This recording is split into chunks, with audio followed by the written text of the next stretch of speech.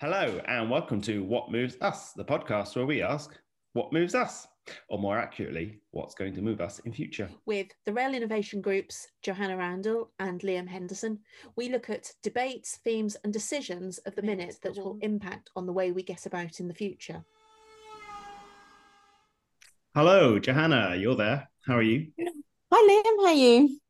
I'm good. You asked me how I was, and I didn't answer, did I? I'm going to say it's cold in Scotland, and I'm contemplating lighting the log burner. Every time we have a podcast, you always say how cold it is up there. I know. It's because I'm a southern softie. You said it, not me. Now, we also have a special guest on the line with us today, who is... He's going to say... You want me to introduce myself, Liam? Well, hello everyone. I'm John Witt. I work for Eurostar, and I've known Liam for a few years now, which I'm sure we'll get onto. But I'm very happy to be here. Thank you for having me. No problems. And I can obviously see on screen that you're sitting in a car, hopefully not driving, and safely stopped at the side of the road. Where are you in the world? Safely parked up, Liam. I'm in the Peak District, which is where I live. In fact, I've very timely just got off a train. I've been with my Eurostar colleagues today, just arrived in Macclesfield, which is where I'm sat waiting to drive home to my house in the Peak District. So very lovely part of the world, very lucky to be here. Excellent. So we want to have a chat with you today to ask you more about culture at Eurostar, and we'll come on to all of those questions. But as a bit of context, can you tell us how you are connected to either the current or future culture of Eurostar? Yeah, it's a long story, and I'm conscious we haven't got loads of time, so I'll keep it as short as I can. I am in my second stint at Eurostar, so I rejoined Eurostar about 3 months ago, having worked with Eurostar previously for 13 years. So I joined Eurostar in 2004. I left in 2017, spent 6 years working elsewhere within the rail industry in the UK, and recently rejoined. And the sort of longer answer to the question, I suppose my relationship, and I'll call it a love affair because that's what it is with Eurostar, started a long time ago, 19 years ago. I did all kinds of different things there. Eurostar was still a relatively young organisation in 2004. It had been going for 10 years. So travelling underneath the through the Channel Tunnel to France and Belgium was a pretty new thing still. And I suppose I sort of grew with the company and grew up with the company and made a lot of friends there over those 13 years. Left for 6 years and had 6 fantastic years doing other things. Probably zoning in a little bit more on culture and people and engagement and communications and all that good stuff that we'll talk about. And then recently rejoined Eurostar to support them as they joined forces with Thalys, who are another European rail operator. So my focus at the moment is on that integration of those two operators, Eurostar and Thalys. And I can talk as much about that as you want me to, Liam, because it's my specialist subject at the moment. Right. Okay. So I guess, first of all, do you think, well, I mean, okay, so we can come on to, I obviously have about 10 million detailed questions for you, but coming from Eurostar, why is there a focus on culture there? I mean, culture is so enormous and fascinating, and you know, we could fill an entire episode just talking about our thoughts on culture and what it is and what it isn't, and it's all very subjective. I mean, you know, culture is probably no more important to Eurostar than it is to any other organisation. You know, culture, to me at least, you know, culture's always been really important, and of course it's different and it's made up of all kinds of different elements. In the case of Eurostar, I suppose the obvious sort of USP for Eurostar is that it's kind of, you know, multi-European country by nature of the stations that we run between. We run between the UK and France, Belgium, and the Netherlands to Amsterdam. So that sort of immediately brings something interesting, I guess, because you've got a mix of you know, customers of all different nationalities and of course colleagues of all different nationalities, and the you know, the joining forces with Thalys just sort of adds to that interesting mix, really. More destinations, more different cultures in a geographical sense. So I guess that's kind of interesting to start with.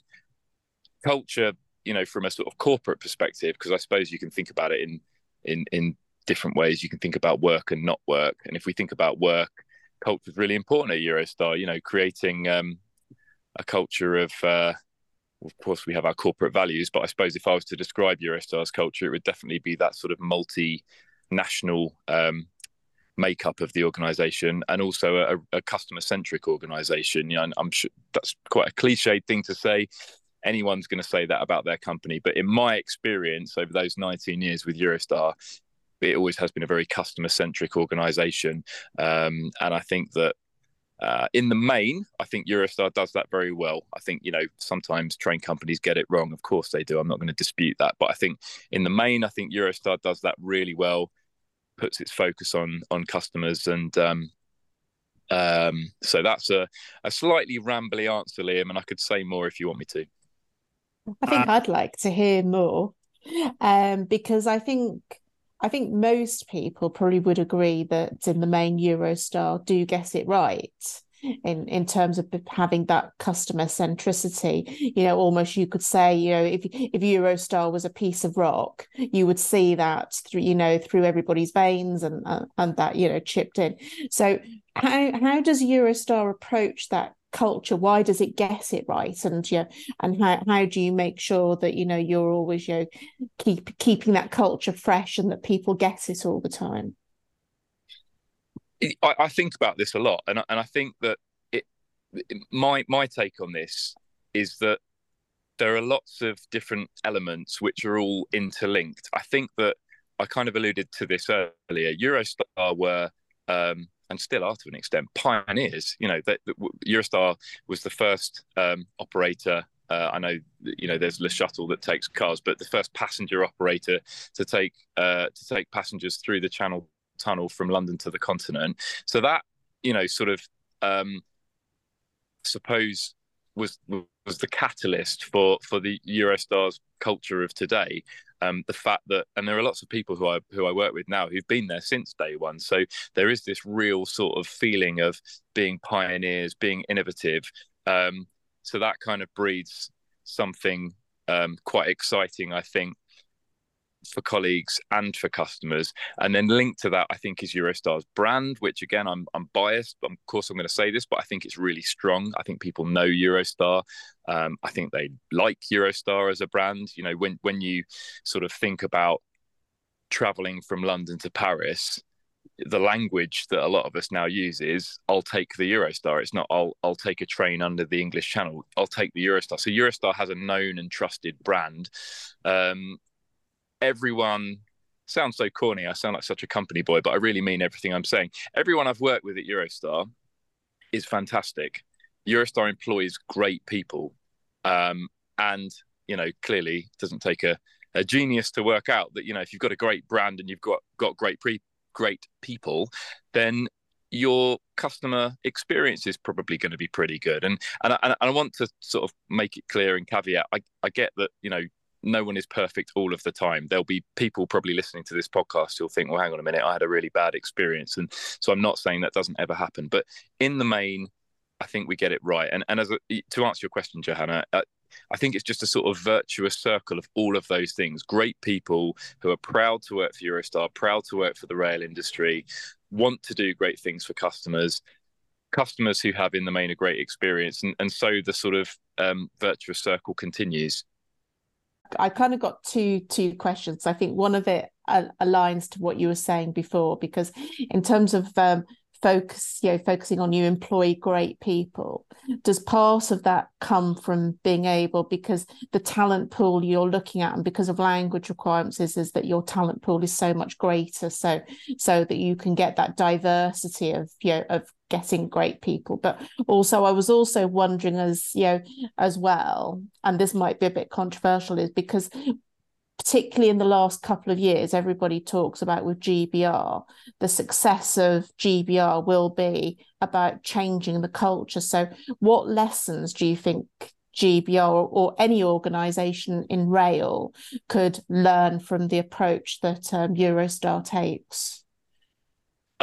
Now's probably an opportune moment to point out, as I think you probably both already know, I worked for GBR, or to be specific, GBRTT, the transition team, for probably a couple of years. I didn't sort of cover my time away from Eurostar, but that was how I spent a couple of years. So it's an interesting question, and I have a bit of an inside view from both camps. To answer your first question, Johanna, about Eurostar attracting great people, talent pools, etc. The language can be, or the sort of requirement or preference to speak a foreign language can make things tricky, actually, because there are some great people who I've worked with in the UK rail industry who don't have a language. That doesn't necessarily preclude them from working for Eurostar, but having that language definitely helps. Having said that, yes, Eurostar has a fantastically diverse workforce. I love the fact that when I walk into the office, I hear snippets of conversations. Sometimes it's in English, French, Belgian or Flemish. Sometimes I'll join a meeting and not know whether I'm going to be speaking English or French. To me, that's really exciting and really motivating. And you hear it when you walk through St Pancras Station. Whether you're a Eurostar customer or not, you'll hear people speaking French, and I find that really exciting. And I think that another, I mentioned earlier, the Eurostar brand, that is an attractive thing to people. I think that's really important, and is sort of at the crux of great organizations and great culture, is having an attractive brand. It's, being honest, it's one of the reasons why I went back to Eurostar. I mentioned my love affair with Eurostar. Eurostar's always been in my heart. And when the opportunity to rejoin a few months ago came up, one of the things that attracted me back was the brand and the product and the service. So definitely that helps when you're trying to recruit great people, is having a strong brand. So you have this virtual circle in Eurostar, and now you've got the challenge of integrating with another operator that has obviously a different culture and a different brand. Is that virtual circle guaranteed now that you have a diluted brand? The two organisations, Eurostar and Thalys, are, I'm going to be full of caveats, in my what is relatively limited experience in the past 3 months, but obviously I was with Eurostar before and I knew Thalys, that those two organisations are complementary. Those two organisations are working hand in hand already from a sort of customer perspective.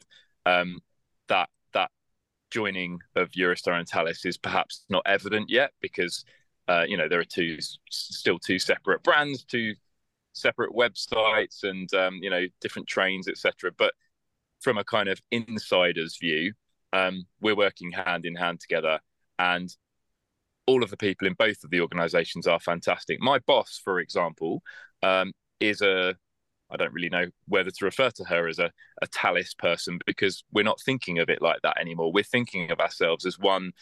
We use the word Eurostar family, which I'm sort of straying from your question, Liam. But to answer your question, I haven't seen any cause for concern about the bringing together of those two organisations. On the contrary, I think two great organisations with people who are probably hold similar values, proud to work for their organisations.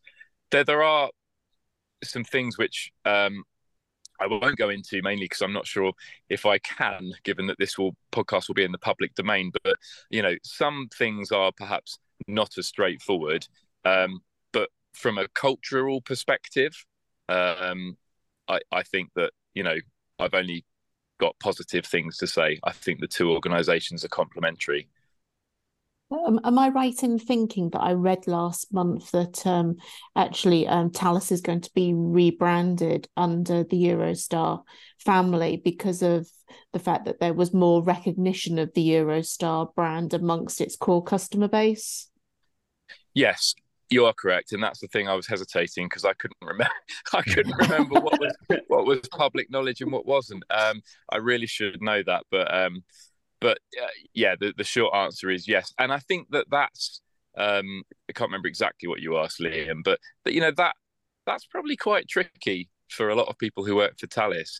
If I put myself in that position and think about my sort of pride and love of Eurostar, to be sort of saying goodbye to some elements of that is quite difficult and quite sad, I guess. So, you know, and my colleagues, we're all very aware of that and sensitive to that. That's a little bit tricky, but I think sort of overall thinking about culture, you know, broadly, two great organisations full of great people, and I feel genuinely, I'm not just saying this because I have to, I feel really excited and optimistic about the future.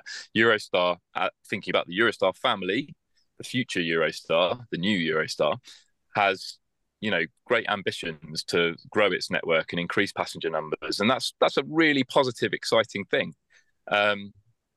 So yeah, it's overall it's positive. There'll be a few things which perhaps will be a little bit tricky before we get to this bright and positive future, but the long-term picture is really positive and optimistic, I would say.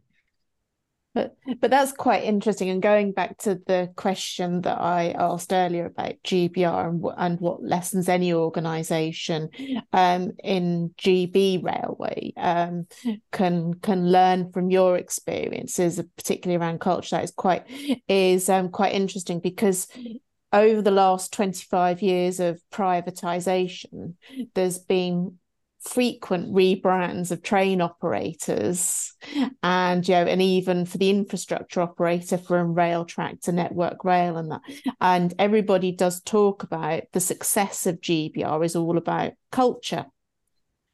But I know you've been working with the task, the transition team, and it is a huge task. So if you think, in a microcosm, Eurostar and Thalys merging that together is actually quite small, despite the geography and the language and the different nationalities involved with that. What's your advice for GB Rail as a whole, not necessarily GBR but GB Rail, in terms of tackling this big task?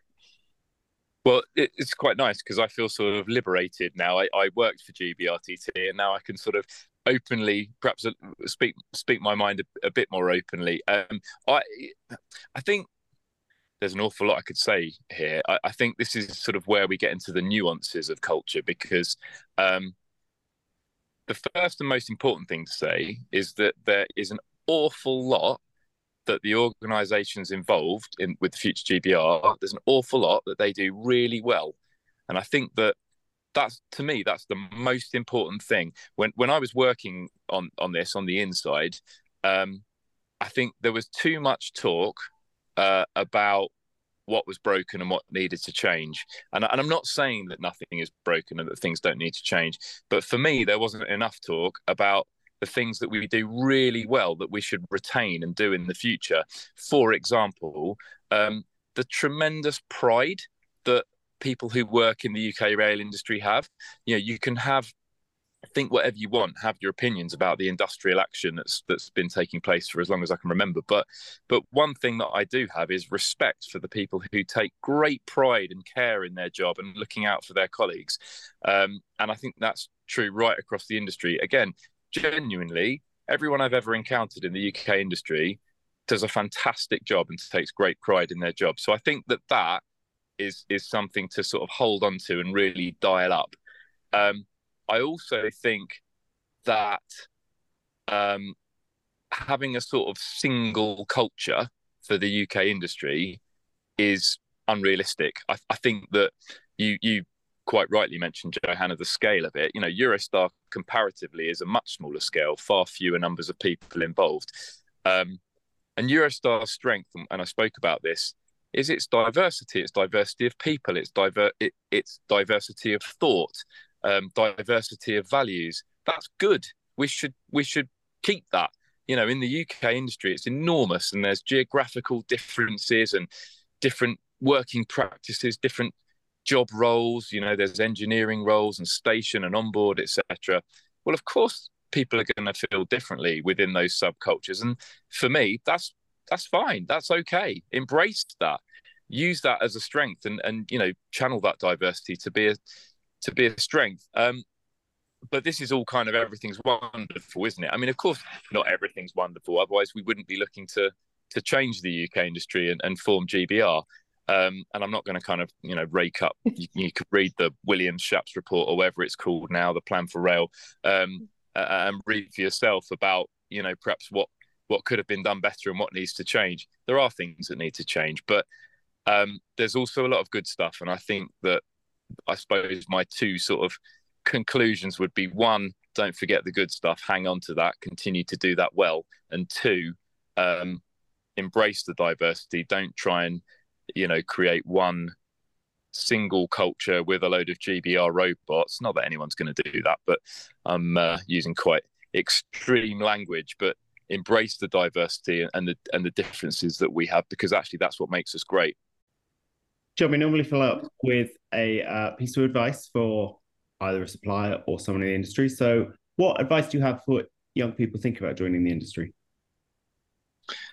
Well, this is something that I spent an awful lot of time very close to. So I'll try and keep it simple. Firstly, the rail industry is a fantastic industry, and it is a diverse industry in terms of the careers available. I think that one of my frustrations, and I guess I'm talking about younger people, school age, is the sort of misconceptions about rail, that it's when I tell people I work for the rail industry, people say, "Oh, do you drive trains?" People forget that there are careers in marketing, in communications, in law, or whatever you interests you. There is a career for you in rail. I firmly believe that, and I think that rail needs to be a bit prouder about what a great industry it is and about the diversity of careers available. And my second thing that I always say is, and I suppose this is true to anyone in any career or industry, is that it's okay not to have a plan. My career, I've never had a plan, and I've kind of wondered where opportunities have arisen, and what feels good at the time according to my own life situation, having children or whatever, and that's fine. And rail, I think, is really good like that, about presenting opportunities to people to sort of diversify and try new things. And if it doesn't work out, that's okay, but actually it might lead to something great. So for any young person, or not even necessarily a young person, maybe someone who's at a bit of a career crossroads, it's okay not to have a plan. You don't need to have it all mapped out. I have diversity underlined about 5 times on my notes. The word of the hour. You're very welcome. Thank you for having me. And thank you. I feel we could have gone on for a lot longer. We definitely could have done. I'll come back anytime you want me to. But thank you both of you. It's lovely to speak to you, and have a good rest of your day. Thank you. You too. Well, that was quite the chat. Diversity. I know it does feel as though we didn't really have enough time to discuss everything, because there is just so much that we could have talked about. Because I think that was probably the first time that we've really talked in any detail about diversity for a couple of years on the podcast. Probably when we were in the infancy of our podcasting career, at the first Trailblazers reception. True. Of which there was one a couple of weeks ago. But the thing I found interesting, particularly at the end, and also the way how the conversation went all the way through, when we got to asking John what he thought about the message to young people could be. And I never really thought about this myself, because we often have these conversations that nobody ever deliberately joins the railway. It's not a conscious decision. And part of what we're trying to do is get people to consciously make that decision. But of course, the best thing about rail is that you can build a career. There's a job for everybody. Even if you don't know what the job is at the beginning, or you join as something completely different, you can make a career out of it. And what's great about rail is its flexibility, is that you can start as somebody on a train, as I did, or in a depot, and you can go on to station manager, you can go into head office, you can go and work in the supply chain. I mean, like, the possibilities are endless. I mean, like, even at my dizzy age, I could even think about having an apprentice and becoming an engineer now if I wanted to. I think that's the thing, is we don't talk enough, but we talk about, we don't make it simple for people, but actually once you're in, the barriers to entry are quite low, and it's quite easy to diversify and try out new things all the time and move around, not just the UK, but around the world with a career in rail. And we don't actually sell that enough, I don't think. Yes, I mean, I'd advocate for the topic I normally bang on about, which is that not all jobs in rail need to be called rail jobs. So you can go be a software developer, you can go do accounting. They are in the industry. They are not traditional rail jobs, and they are also available and accessible. I think I did see LNER advertising for an AI specialist before Christmas, maybe. And I'd never thought I'd have seen that in my lifetime. It's coming sooner than you think. I went to a conference on AI yesterday. I would have liked to have gone, but my cat is expecting any moment. Well, also, you're in Pitlochry, and it was in. I am, but I am travelling a bit at the moment. But no, it was good. I still have diversity. We need to cover, I think, in our next podcast, we will do something more about diversity in the supply chain. And I would suggest how diversity in the supply chain and the culture in rail helps deliver access to a diverse range of customers. Yeah, I think that's a really important point to make, because, as you know, a lot of the work that I do is around walking in people's shoes. And if we all have the same experiences and we don't have that diversity of thought and that diversity experience, how can we truly reflect our customers? Right. We shall research and talk more. Nice to see you. You too. Bye. Speak soon. Bye. Thanks for listening to another episode of What Moves Us. We hope we moved you. For more episodes, you'll definitely want to subscribe to our channel. Till next time.